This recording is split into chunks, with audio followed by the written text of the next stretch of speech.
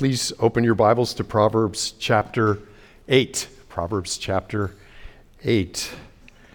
We are moving our way through this book of Proverbs.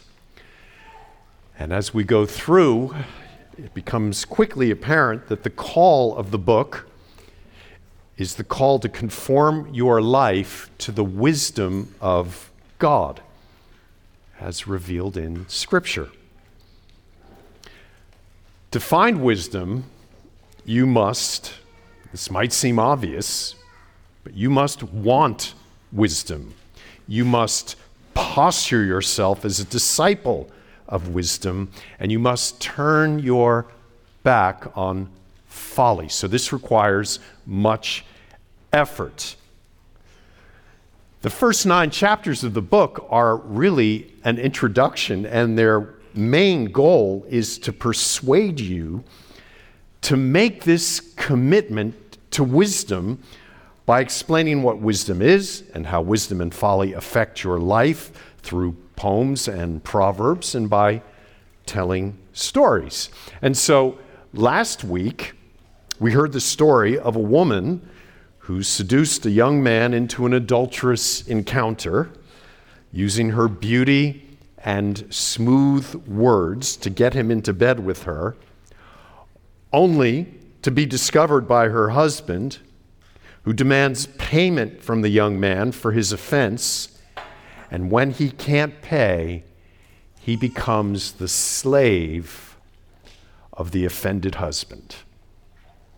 That's quite the story. Stories allow us to see folly at play. And if you live long enough to watch people's lives, you realize that these stories map onto the reality that we see at work in the world. This week, we're going to hear the story of a different woman, a woman called Wisdom. This story allows us to see wisdom at play in daily life and in the creation of the world. This woman, Wisdom, calls us to listen to her. And she shows us how she works in daily life. And then she shows us how she worked in creation. And then she shows us the blessing available to those who follow her in her ways. Now, we need to pray that we would posture ourselves so that we could receive what wisdom has to say to us today. So let's pray. Lord, you have shown us that living a life conformed to your will and ways doesn't come by simply going to a meeting, doesn't come by passively being in a space, but it comes by hungering and thirsting after righteousness, hungering and thirsting after you. And so we pray that you would increase our hunger and increase our thirst, that we may find wisdom from you. And we ask you this through your Son, Jesus, and you've promised to answer in him. Amen. Amen. We are going to go through the chapter verse by verse, so I'm going to read a few verses and comment. So I would urge you to keep your Bible open, keep your finger on the text, so that as we transition from verse to comment to verse, I think you'll be able to get a good sense of what this ancient wisdom is telling us. So chapter 8, verse 1. The first section, I should say, chapter comes in 4 sections. First section is the call to hear. The call to hear, verses 1 through 11. Verse 1. Does not wisdom call? Does not understanding raise her voice? On the heights beside the way, at the crossroads, she takes her stand. beside the gates in front of the town, at the entrance of the portals. She cries aloud. The forbidden woman of chapter 7, who we met last week, meets the young man secretly as darkness falls. Lady Wisdom finds her way to the most public places in the city, the crossroads and the gates, where everyone travels, where business is transacted, and there she shouts out her invitation. Verse 4, "To you, O men, I call, and my cry is to the children of man." So her offer is to every human being who can hear her voice. Her call is not restricted to the rich or the religious, the educated or the powerful.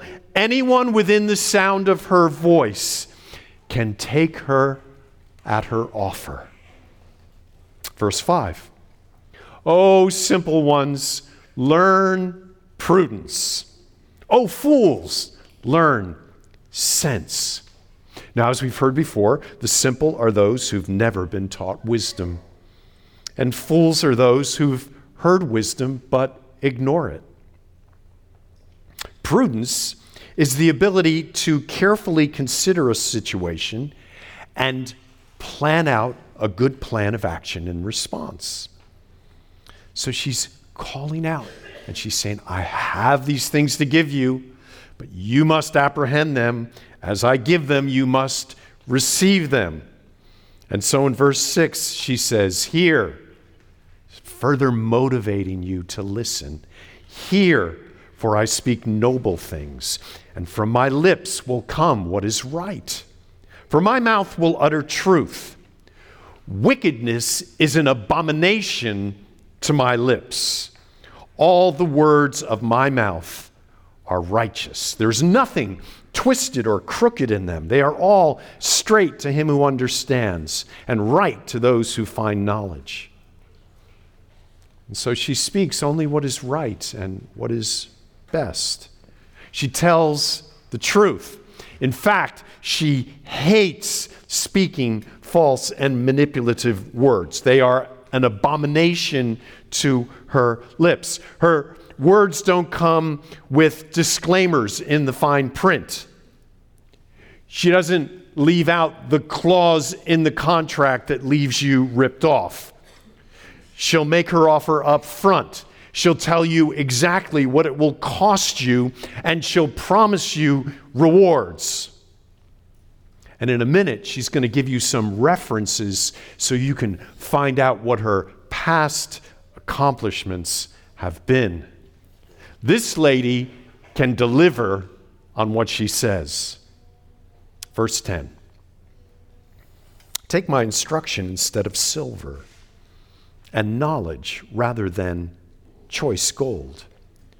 For wisdom is better than jewels, and all that you may desire cannot compare with her." Now, maybe you thought that the way to the good life was through amassing a fortune, or maybe it was just making just enough money to keep you comfortable. This woman calls you to stop making money your goal. Desire her wealth, desire her wisdom, rather than what wealth can bring. And that's the call. That's the call she makes. Wisdom is public, it's publicly testable, it's clear and right, it contains no deceptions, and it's better than all the money in the world. And so she says, desire me rather than what wealth can bring. That's what she calls you to do. Verses 1 through 11 are primarily commands. So as you read through those verses, she's telling us what to do. She hasn't minced her words. But in the next two sections, she tells you more about herself. You might call verses 12 to 31 her resume or her record of accomplishment. So the second section, verses 12 to 21, how wisdom functions in daily life.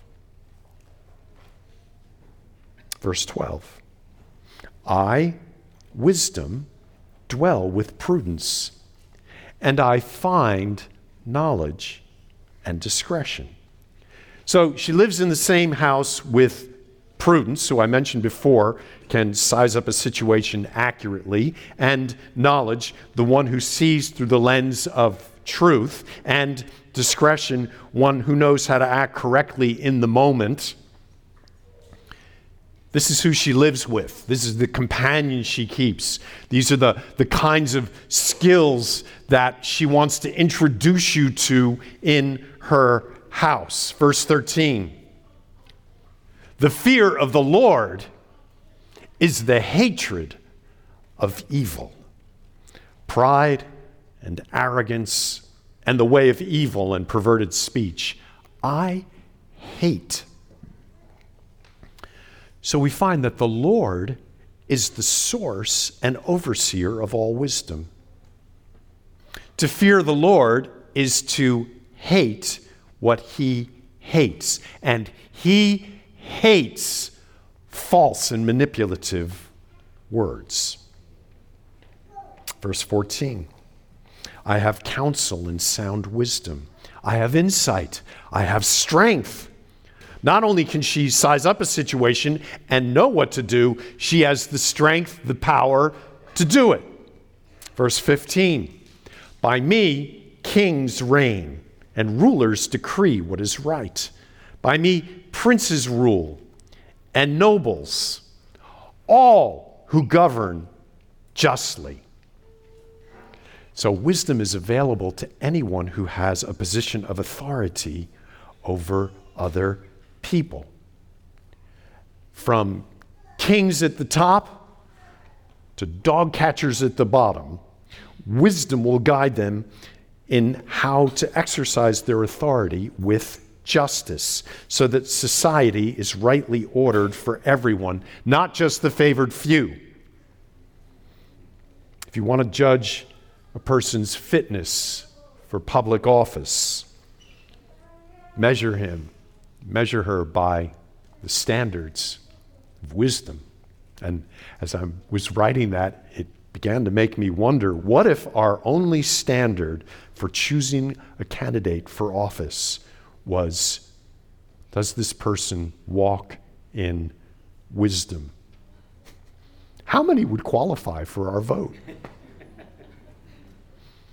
Verse 17, wisdom continues to speak to us. I love those who love me, and those who seek me diligently find me. Now, we find out that wisdom is not simply information for what to do in a situation. Wisdom is personal. You must love her. If you do, she will love you back. If you seek her diligently, she will allow herself to be found. Now, one of the big questions in this passage is whether or not Solomon is describing an actual person, or is he creating an extended metaphor so that we can see the personal nature of wisdom in the person of this lady. And I think it is a metaphor. And I think it's more than that. I think there's an element of mystery here.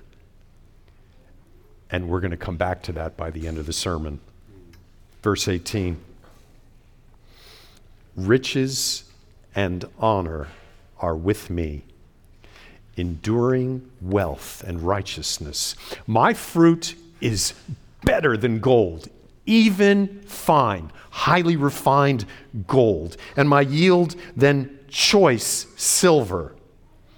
I walk in the ways of righteousness, in the paths of justice, granting an inheritance to those who love me, and filling their treasuries. Oh, this has so much to say to us today. When Solomon became king, the Lord came to him in a dream. He said, ask of me anything you want. So this man, he's a young man. He's about to inherit a kingdom. His father was a legendary ruler. And so he asked God for wisdom. And the Lord said, because you asked for wisdom, you're going to get it. And you're going to get wealth and honor and a long life. See, the wise pursue wisdom and let the money come as it may. The wise don't calculate how acting in wisdom will affect their bank account.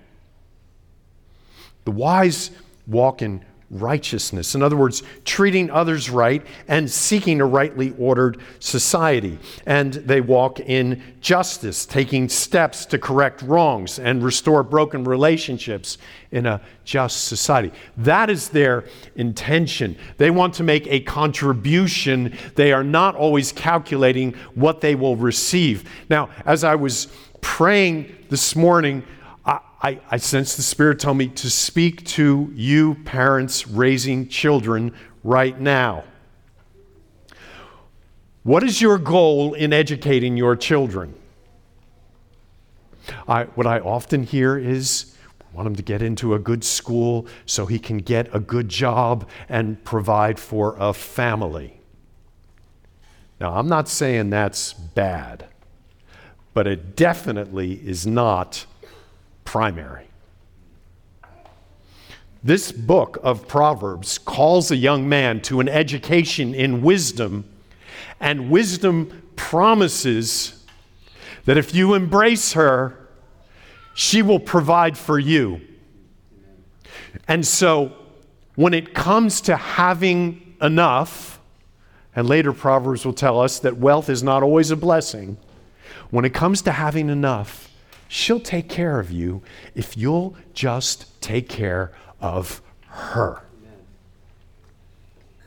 If you love wisdom, you will pursue wisdom in all your relationships. You will pursue wisdom before you pursue money, and wisdom will be, as the text says, your inheritance. Wisdom will satisfy you, whether she makes you rich or gives you just enough. Verses 12 to 21 show us how wisdom functions in daily life, especially in the life of someone who has authority over others. She guides them as they seek to establish a righteous society, to right what is wrong in the sphere of her influence. If you love her, she will prosper you in this way. And then we come to, I would say, one of the most beautiful passages in the book of Proverbs. The third part, how wisdom functioned in creating the universe, verses 22 to 31. Now we learn that wisdom is more than good decision-making. Wisdom is foundational to the very structure of the whole universe. Verse 22. Wisdom is speaking again. The Lord possessed me at the beginning of his work, the first of his acts of old. Ages ago, I was set up at the first, before the beginning of the earth. And so what we right away find out is that wisdom is not a technique, but the very activity of God that predates the creation of the whole earth. When God created, he created in and by and through and with wisdom. The personal God employed a personal wisdom to create a universe that has as its very structure and foundation wisdom. Everything you see around you, everything you hear, was created by God in wisdom. So let's listen to the story of how the universe came to be and then consider the amazing implications of this for us. Verse 24. When there were no depths, I was brought forth, when there were no springs abounding with water. Before the mountains had been shaped, before the hills, I was brought forth. Before he had made the earth with its fields, or the first of the dust of the world, when he established the heavens, I was there. When he drew a circle on the face of the deep, when he made firm the skies above, when he established the fountains of the deep, when he assigned to the sea its limit, so that the waters might not transgress his command, when he marked out the foundations of the earth. Wisdom was active in all of this. This is language reminiscent of the creation account in Genesis chapter 1. Just as today we reach for scientific terms, the terminology of physics to describe how things came to be, the ancient world used the terms of this text. Before there was matter, wisdom came forward, and out of the depths brought forth water, and then mountains and hills, and then fields with water rising to the skies, which then returned to water the earth, making it fertile. All of this wonderful structure was set into boundaries so that life could be sustained. Now, keep in mind, this is the Lord's personal activity, bringing forth not only what exists, but setting the boundaries of how it all fits together. What if the sunrise was unpredictable? What if you couldn't be sure spring was going to be 1 month or 5 months? But the Lord set boundaries. What if you never knew that the ocean might suddenly just rise and cover the continent? The Lord has set boundaries on it all. This not only opens us and gives us the ability to study everything around us, knowing that a dependable God created a dependable universe so that we can live in it, it also makes us aware that the universe is not impersonal. Now you gotta hear me now, because you've been lied to all your life. There is a counter creation story in our day. And this story is the official doctrine of our governments and our educational institutions, our laboratories, and our businesses. That doctrine states that in the beginning there was unformed matter. We don't know where it came from. It was just there. But over time, by some mysterious mechanism, matter began to randomly change. And as it changed, it became more complex. And at some point, it produced cells that could reproduce themselves. And as these cells reproduced, we have what we call life. And we learn that the strong life continues on and the weak life dies out until it develops, and one day you get a brain surgeon.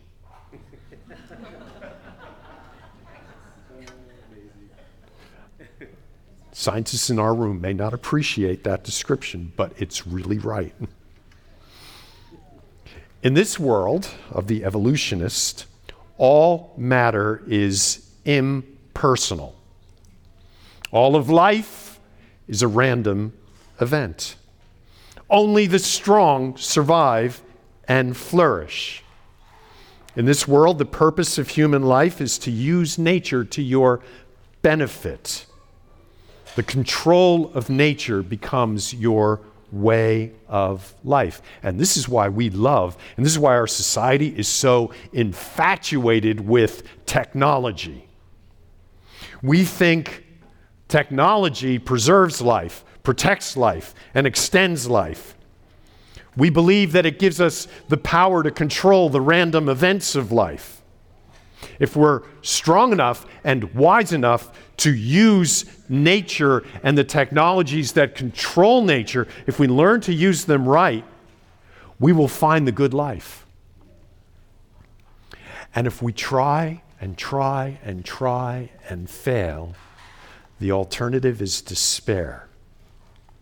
When my skill and my technologies fail me, there's no place and there is no one left to turn to. So what we have in Proverbs and in the Bible is not a world that is made of impersonal matter changing over time, but the personal God creating a universe that operates according to His wisdom. Our job is not to control nature, but to live in the nature given to us as a gift. Our job is to model our lives after the wisdom of God, the same wisdom that created everything we can see in the known world. So now we have Lady Wisdom's resume, and we say, whoa, that's pretty good. The alternative in our day is the evolutionist view. We're called to force nature to dance to our tune. In the view of the Bible, we're called to join God in the dance that He created for us in the good world that He's made. Amen. And that's the sense of the next two verses, verse 30. When I was beside Him, like a master workman, and I was daily His delight, rejoicing before Him always. See, she's creating and just rejoicing as He delights in seeing what she's doing, rejoicing in His inhabited world and delighting in the children of man. And so as we saw in Genesis 1, the climax of creation is God's rest in His work, but the final act and goal of it all is a world that is inhabitable by the children of man. As the Lord employs wisdom, He creates a masterpiece which delights Him. His wisdom leads to His worship, for what He has done is so very good. And this goodness is to be celebrated in praise.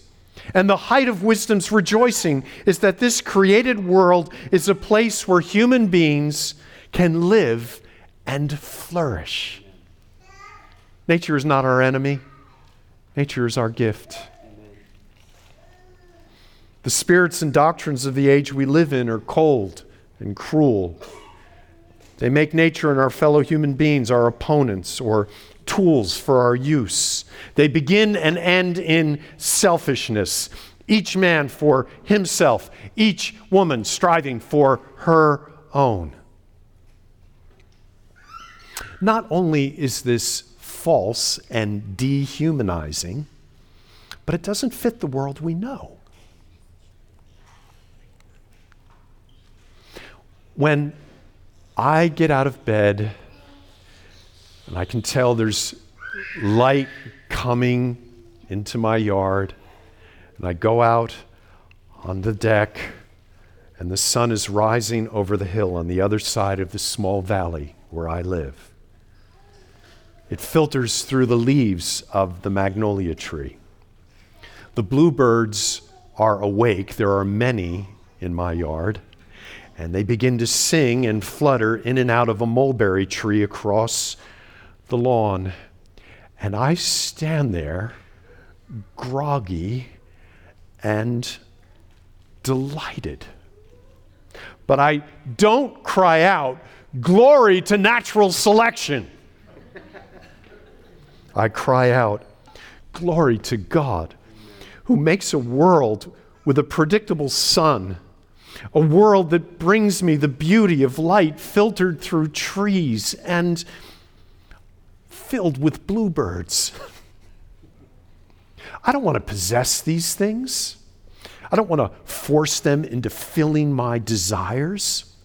I want to fit into them and take the gifts that have been given to me and make it something beautiful for God, the one who made them and gave them to me to use for my good and the good of others, and ultimately to his glory. That I would participate in this life the way wisdom participated in the creation of the heavens and the earth, that God would take delight in me as I rejoice in him and his gifts. Amen.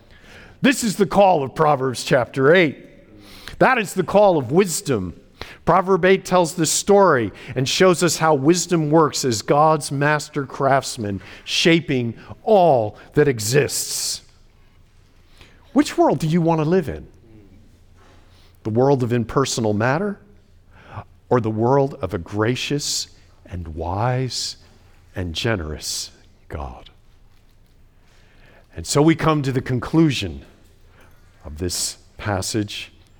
The fourth section, the blessing that comes from responding to the call, verses 32 to 36. Verse 32, and now, O sons, listen to me. Blessed are those who keep my ways. Hear instruction and be wise, and do not neglect it. Blessed is the one who listens to me, watching daily at my gates, waiting beside my doors.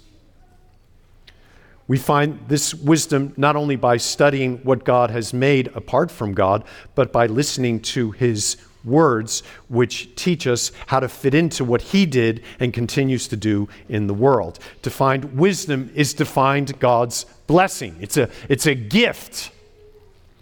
But it does not come to the inattentive. You must watch for her, wait for her, listen to her, do what she says. If you neglect her, she's not going to come chasing after you. Verse 35, for whoever finds me finds life and obtains favor from the Lord. But he who fails to find me injures himself. All who hate me love death. So wisdom and folly are two competing choices, but they're not really the same thing. It's not like deciding whether a Chevy or a Ford truck will serve you better in the long run. To conform yourself to wisdom leads to life and the blessing of God himself. To turn from the search for wisdom to another way of life will harm you in the short run, and in the long run will lead to your death. So the Lady Wisdom calls you to choose wisdom and to set yourself to learning her words by taking them into your heart and letting them direct your life in every situation that comes your way.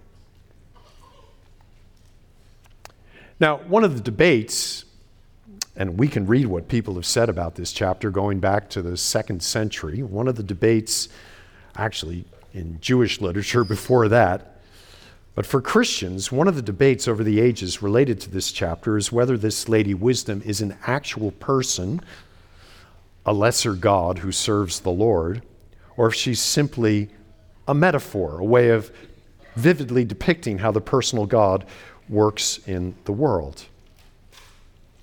In this metaphoric sense, wisdom is the way of God working to make and sustain the rule the world. In the context of chapter 7 through 9, where we have the forbidden woman, and then we have Lady Wisdom, and then in chapter 9 we're going to meet Lady Wisdom in another context, I think it's pretty clear that this is intended to be a metaphor. Just like the seductress of chapter 7 is a metaphor of how temptation works on the desires of the simple and the fool. So we have a metaphor on how wisdom works to those who pursue her. Some have said that the writer is describing Christ prior to his incarnation. For we know that the New Testament describes Christ as being God's agent of creation. Now, I don't think the writer had Christ in mind. I don't think he had a person in mind. I think he was trying to show us the magnificent agency of God in creating the world as he did. But I do think the text points, as so many things in the Old Testament, the temple, the sacrifices, they all point to Jesus Christ. Amen. The Apostle John tells us that Jesus, the very Word of God, the very intelligence that structures everything, was, I quote from John chapter 1, he was in the beginning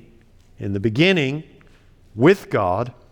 All things were made through him, and without him was not anything made that was made. Or we go to the first chapter of the New Testament letter to the Hebrews, which opens with these words: God has spoken to us by his Son, whom he appointed the heir of all things, through whom also he created the world.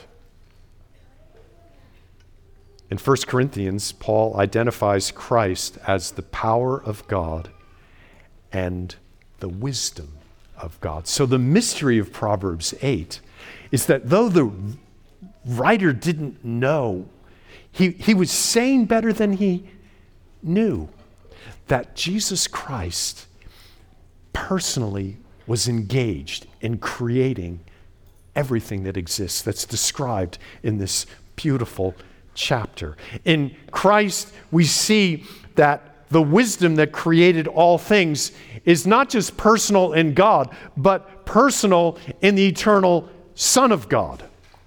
And this wisdom of God, this Son of God, God himself did something amazing. He entered into the world he created by taking on created human flesh so we could see how wisdom works in a human being. This should never stop astounding us. This not only helps us to see wisdom in person far beyond the metaphors of the book of Proverbs, it helps us to understand why the created order, while it is so amazing and does work very well and is so beautiful to us, can also be so dangerous and bad. When our father Adam turned his back on wisdom and followed folly, the judgment that resulted affected more than human society. It affected all of the created order. And so we not only inherit murder and adultery and theft and lying, but we have fires and floods and viruses and tornadoes. This is the world that Jesus Christ, the wisdom of God, entered into this. He entered into this beautiful, finely tuned, messed up place. Not only did he teach us how to live in a fallen world, he came to redeem the world. He began his work of redemption by first paying for the sins of individual people who will turn to him in faith so that the judgment of God is satisfied. But then he empowered us to live by wisdom in a fallen world with the promise of redeeming not only his people, but the very heavens and earth that we live in, so that even death will be forever destroyed. The writer of Hebrews understood the tension we live in trying to be wise and follow Jesus in a fallen world. The question, Jesus, why don't you fix it all right now? The writer of Hebrews says that because of Jesus' death, God put everything in subjection to his Son, leaving nothing outside his control. But he's going to tell us his work is not finished, not yet. He goes on to say, at present, we do not see everything in subjection to him, but we see him who for a little while was made lower than the angels, namely Jesus, crowned with glory and honor because of his suffering and death, so that by the grace of God, he might taste death for everyone. So the wisdom of God not only created the world, the wisdom of God not only showed us how to live in righteousness and justice, the wisdom of God came and saved us from our folly and our sin and the judgment that it's brought to this world. In Jesus Christ, we not only have the very wisdom of God who created all things and shows us how to live in the good earth he made, we also have the wisdom of God to teach us how to live as a fallen people in a fallen world. And most amazing of all, we have the wisdom of God using his great skill in love to die in our place so that we could be conformed to him in his image, so that we too could live in the wisdom of God under the blessing and the favor of our Lord. This is the promise of Proverbs chapter 8, and it is fulfilled in Jesus Christ. Let's pray.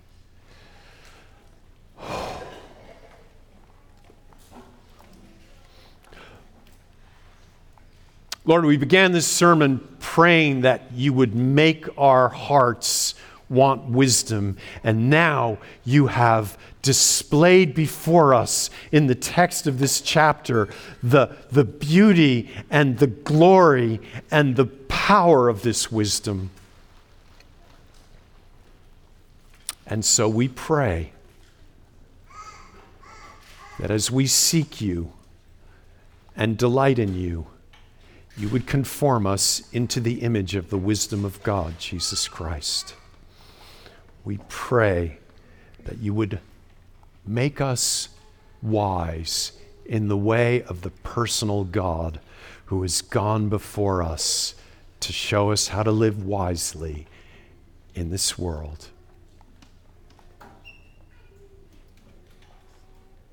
And we ask you in the name of your Son, Jesus. Amen.